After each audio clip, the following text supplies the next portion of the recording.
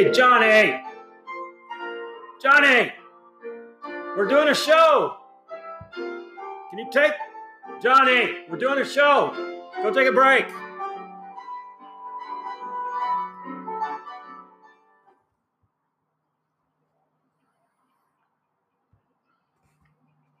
Good grief. Thank you! Afternoon. Welcome to another episode of Tales from the Bent Tree Saloon. Today's episode, we're going to call it Tom Sawyer meets Jim Beam. We got 5 funny tales for you this afternoon. As always, Tales from the Bent Tree Saloon, sponsored by the Bent Tree Ranch.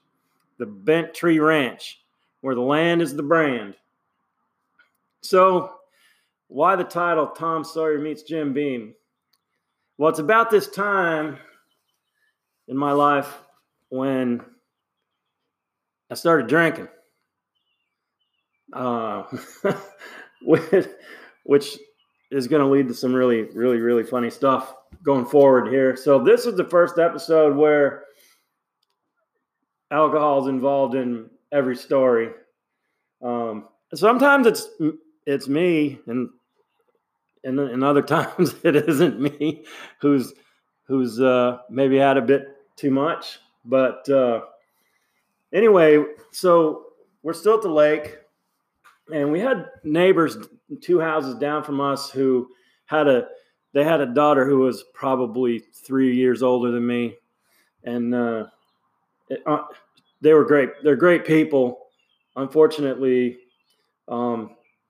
the neighbor girl, she died from leukemia, I think, probably when she was like 17 or 18 years old. But before the good Lord took her away, her parents must have been out of town or something, and they had this hellacious party at the house. And I mean, there were teenage kids everywhere, and they were all hammered. And of course, they had, before they left, her parents had, I guess, asked my parents to keep an eye on things, and if anything got out of hand like that, to get it broke up. So of course my parents called the cops, and they came over and busted this big party up. Well, it fast forward to maybe 1.5 years or 2 years, and my parents were out of town, and my sisters were gone, meaning I was literally home alone. And I don't know how word gets out, but no, I had a couple friends that wanted to come over and have a couple beers, and that's where this was going to start and stop. As far as I was concerned, we were going to have a couple beers, maybe goof around down by the lake or something. Anyway, one thing leads to another. Before I can blink an eye, there's like 20 cars parked out along the roadway, and there's people all over the inside of my mom and dad's house. And I mean, like, they're drinking everything you can imagine under the sun. Kind of a drink of choice back then for some of the kids was Southern Comfort. So there was a lot of that going on. Lots of beer, lots of people. I couldn't believe how many people were in our house. And I don't know how it happened. I don't know how it got so out of control so fast, but sure shit, it got out of control really quickly. And I was 100% certain that the cops are going to come and knock on the door and shut this thing down, because I would have bet the house, literally, that my parents had gone next door and told at least the cooks or somebody, hey, we're going to be gone. Don't let Dean have this big party like happened down the street. But so one thing leads to another, and pretty soon I've got a house full of really drunk people, and it's back in the late 70s, and so it wasn't as much scrutiny back then as there is now. But certainly, especially in a small town like ours, you don't want to be that guy where somebody gets trashed at your house and your party and crashes their car. So I was doing my best to try to keep people hunkered down and just stay. Like, there ain't no reason for anybody to leave, except for they were all kids and their parents probably didn't want them out all night. So my mom was a piano teacher on the side, and she had 2 pianos in the basement that she used in her music studio for teaching piano lessons. And one of the girls at this party, I'll never say her name out loud, but she was hammered, and she was downstairs playing the piano, and she threw up in the keyboard of my mom's old piano, not the new one, but the old one that she had. And I was like, oh my God, now what? So fast forward, it's now like probably well past midnight, and I have drunk, passed out, throwing up people all over our house, everywhere. It looked like a scene from Animal House. There were people on the stairs passed out. There were people on the floor passed out. People at the piano passed out, sleeping in their own pew. It was crazy. So somewhere in there, I fell asleep or passed out, one of the two. Can't remember which. But now it's about 6:30 or 7 o'clock in the morning. And this is, way before cell phones or anything. So people aren't really keeping track like they can now where kids are or anything like that. But the first the first wave of my guests that had made it all night started to wander out the door. And I looked around the house and went, oh my God, my parents are coming home in like 5 or 6 hours. People had thrown up all over everything. They were on the floor, on the carpet, on the piano.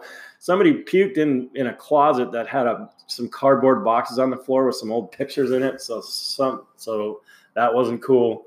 And I was like, oh my God. So I convinced my best friend, Dash, to come and, well, he was already there, to help me clean this mess up. And we literally spent the next 5 hours hungover, as arguably the worst hangover I ever had in my life.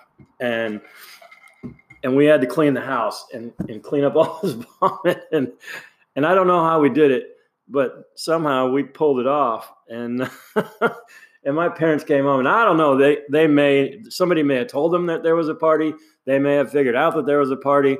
I don't know if they ever knew that there was a party. I'd really love to find out from them if they know to this day if there ever was that huge party in the house and how much really, really went wrong that night. But anyway, so that's the inaugural Tom Sawyer, which I guess is me in this case, meets Jim Beam, and it was ugly. I should have learned my lesson right then and there, but no, of course not. So we fast forward to, I told you on a previous episode that we'd be revisiting certain places because we went back later on in our life. And so our church group, we had a couple of churches in the area that had a joint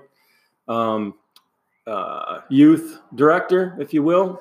And this dude was pretty cool. He'd done a lot. He was relatively young, but he'd done a lot of really kind of cool stuff in his life.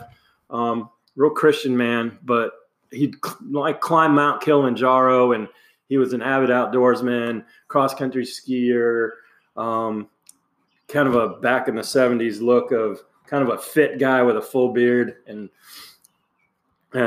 so I just call him Flagooni for now. But so Flagooni had hooked us up with this joint youth group between our two churches that we would get together and hop on a bus and cruise out to the Bighorn Mountains in Wyoming and do a little mountain climbing. And now this is a place where I had been with the Boy Scouts several years back when I was much younger, but I knew the place, I knew the terrain. So I knew what was going on. And we hiked some of the same places that we had hiked in the past. The difference this time, though, is that we were all like 16, 17 years old, and some geniuses in the group, myself included, thought you can't go on a hiking trip in the Bighorn Mountains without a bunch of Boda bags full of wine, just for the hell of that. And so we did that, and we had no idea what altitude would do to enhance the experience, if you will. So that we got up there and we hiked into our first camping spot and decided that we were going to, some of the group was going to take a little side trip, climb up high up above the tree line and drag these, well, have these Boda bags with wine in them and have a little party at the top of the hill. And so we did. Except for you, especially when you're not an experienced drinker, you get really drunk really fast when you're at like 11,000 feet. And so of course, we had too much wine and had a very difficult time navigating our way back down the hill to the point where somebody could have got seriously hurt. Fortunately, nobody did, but I'm still there. There's some rocks up there on the side of that trail that have some pretty dark red stained wine puke marks on them from the red wine that we hiked up this trail. And we were there for like 4 more days and 4 more nights, and nobody, we poured out whatever wine didn't get consumed that first night. It got poured out on the ground because everybody felt like hammered shit the next day. It was awful.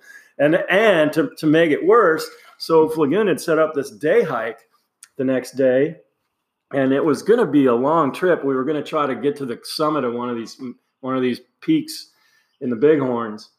And now I told you he climbed Mount Kilimanjaro and he'd climbed some other big mountains, and he was a very experienced climber, and none of the rest of us were. And so we went out on a day trip, and we really weren't very well prepared. Shame on him for that. But so we hadn't brought adequate food to be gone for an entire day, well into the night. Water was in short supply. Sunscreen was in short supply. And so we didn't know anything about what we were doing. And he really wanted to get to the summit of this other peak. And there was one other dude in our group, my buddy Dash, who was, I guess, bigger, stronger hiker than some of us. And there was 4 of us that was kind of lagging behind, and there's Flagoon and Dash. And they basically said, we're pressing on without you guys. We'll catch you on the way back. Well, as we were climbing up this mountain, there were these little, I don't know if you've ever seen them. There were these trail markers made out of rocks that people pile up. They look like little snowmen on the side of the trail. And I didn't know what the hell they were. I didn't know they were trail markers. I know that. And so I was kicking them over as we're climbing up the mountain, and I had completely destroyed our way to get back to where we came from. So a couple more hours up the hill, and we're in some snow. It's very bright. 2 of the guys in our group get sick, and it's snowblind sick, and probably some altitude sickness. And and our leader was gone. He was up at the top of this mountain, and we couldn't get there. So fortunately, I was able to make it back down to at least where I found like a trail, and we found a couple of the park rangers that roam the park on horseback. And in the end, we had to rescue 2 of our guys who were really, really sick. They had to get rescued out of there on horseback. And well, I guess a really long story short, everybody made it back to camp, but it was well after dark. We hadn't eaten anything all day. Most of us were super dehydrated, sunburnt beyond belief, and sick as hell. And it was awful because it all started with a hangover from a bag full of wine the night before, which was a terrible idea. Just again, you think you get smart, but no. So that leads me to, I had a buddy, I call him DJ. He lived about 3 or 4 miles south of us, and he had a pickup.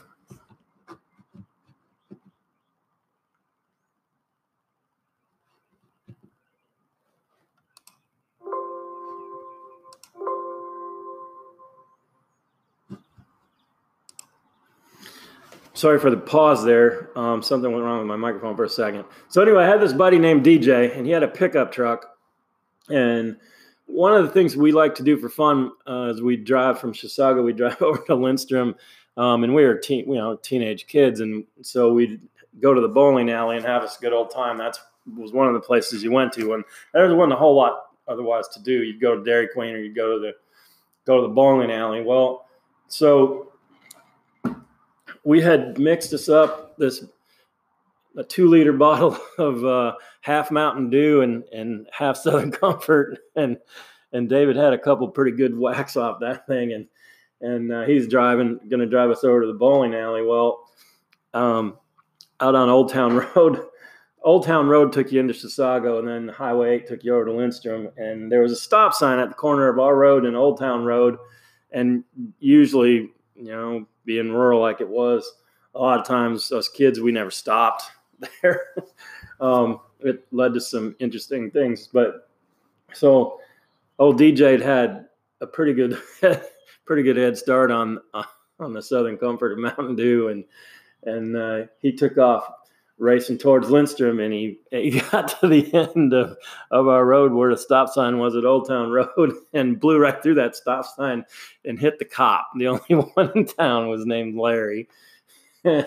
Just T-boned the side of his cop car with his dad's truck.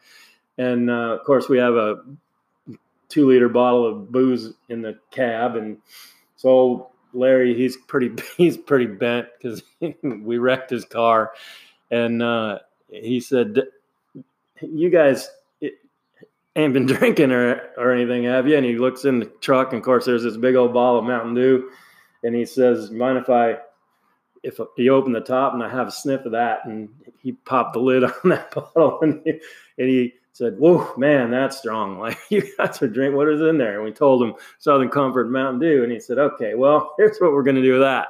I'm going to put that in the back of my cruiser for now, just to confiscate it from y'all." He said, "David, your dad's going to be really pissed at you when he sees this truck, but I'm going to let y'all go. Have a good night." And I was like, we ought to be in jail. And he just let us go. And I know what he did, because Larry, I know what he did. He took that bottle of Mountain Dew and Southern Comfort, and when his shift was over, I mean, maybe he didn't even wait, but I know he racked that thing up. So that's kind of the beauty of living in a small town in the 70s and having only one cop in town who knows everybody. If that were to happen today anywhere, even in that little town, you're going to jail. There's no doubt about it. You're going to jail. And instead of going to jail, it was like, I'll take that bottle. Have a good night. So anyway, so that's DJ and the cop.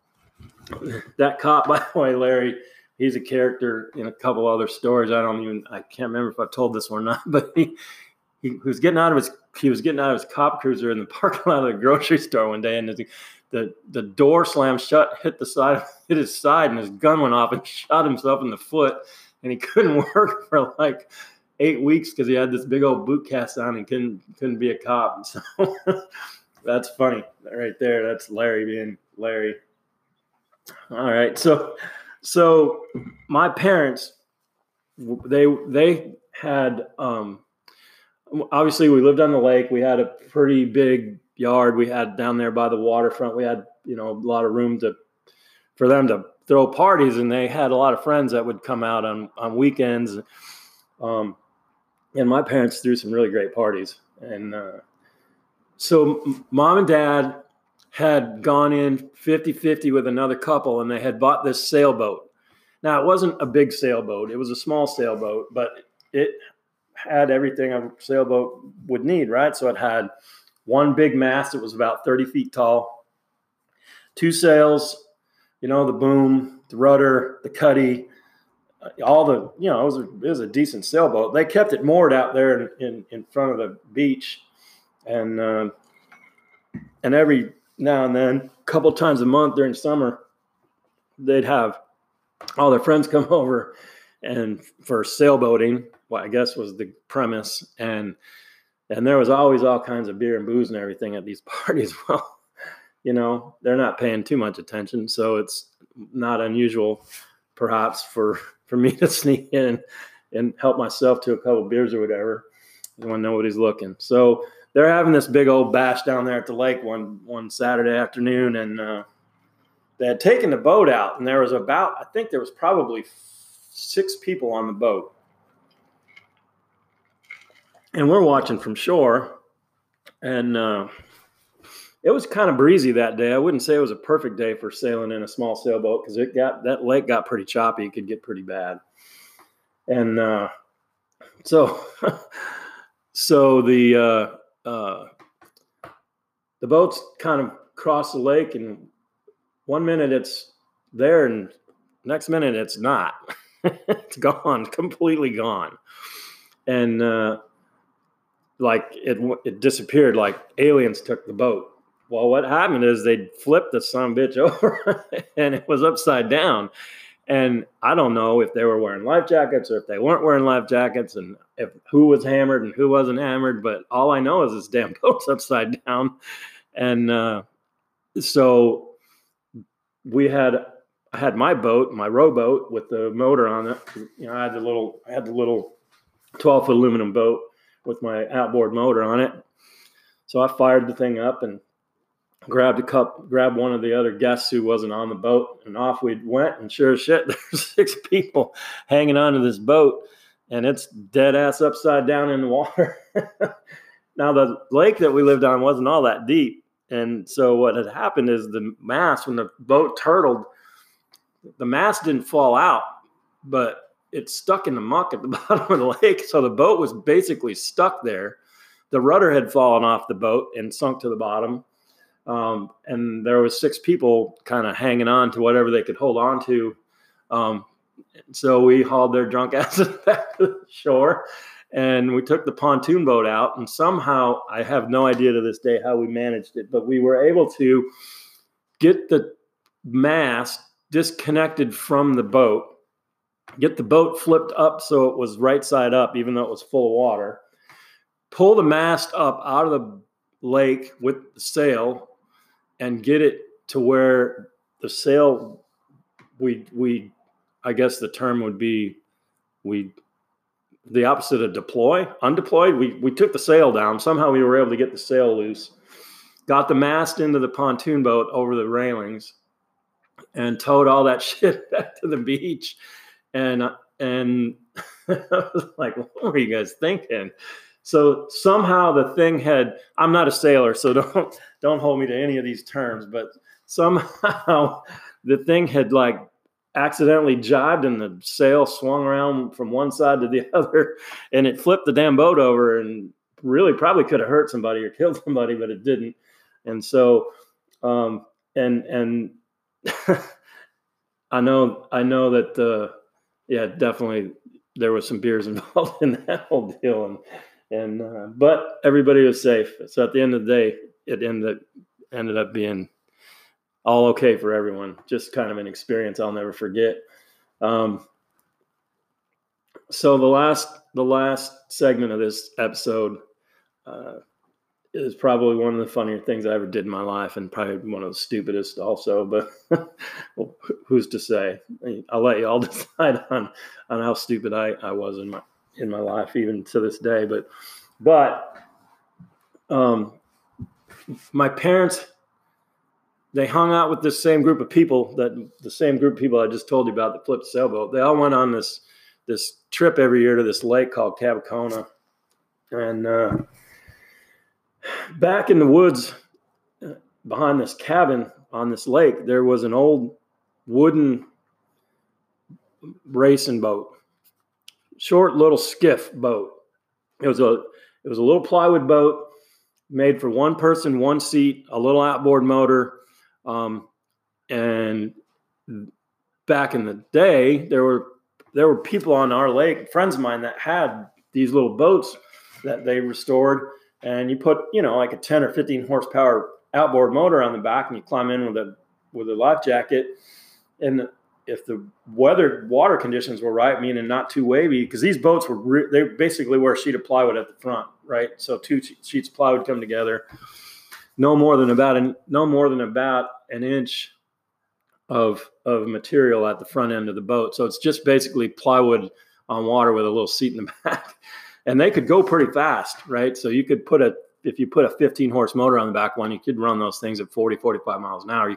They would haul ass.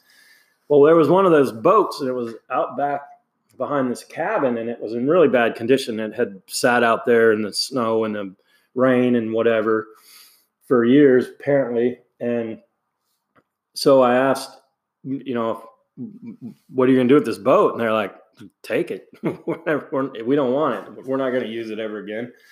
And so I convinced my dad this was a great idea. And thanks, Dad, for letting me have this boat. Because in the end of the day, what Dad and I were able to do was restore this thing and fiberglass the outside of the hull and paint it cherry red. And I had this nice little outboard motor I could put on the back of it.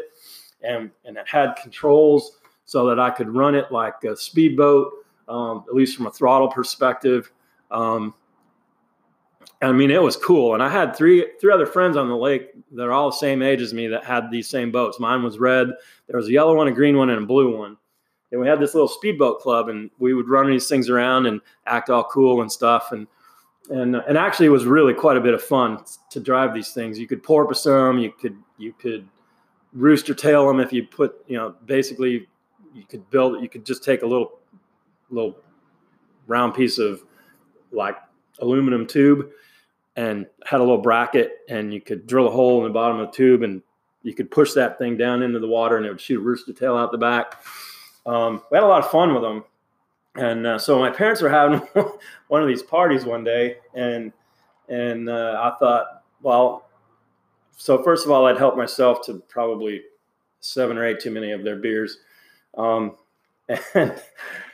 I thought, man, I'm going to go show off in front of all these people down at the lake. So I pushed my little skiff out in the water and got it all hooked up and fired up and ready to go. And went out there and buzzing up and down the shoreline and making everybody go ooh and ah and having a good old time. And my dad had built this wooden, I hate to call it a boat ramp, but that's what it was. It was a boat ramp made out of like 2x8s, all kind of nailed to a frame. And I would use that when I came in on my skiff, just slide my boat up to where if I got out, I was dry. And all you had to do is unlatch the motor catch so that outboard would lift up without tearing it off the back of the boat. And so I was out there ripping up and down, and everybody's having a good old time. And I thought, I'm going to do one of these hot landings on the boat ramp. I came flying in there, and I was going way too goddamn fast. And I at the very last second, the little dude on your shoulder, the left shoulder, says, "This is bad." And I hit that damn boat ramp, and I flew up into the yard. I barely missed a tree, like literally within, I don't know how I didn't hit this tree. And that would have ended poorly for me, but it landed out in the yard, engine still running. Of course, I forgot to unhitch the little motor click thing, and so I had pretty much tore the back of the boat off. And yeah, so at the end of the day, and you'd think you'd learn from stuff like that, but in the end, the tails are only going to get bigger and better. So having said all of that, I appreciate y'all listening. We'll do another episode soon. Until then, later from the Bent Tree Saloon.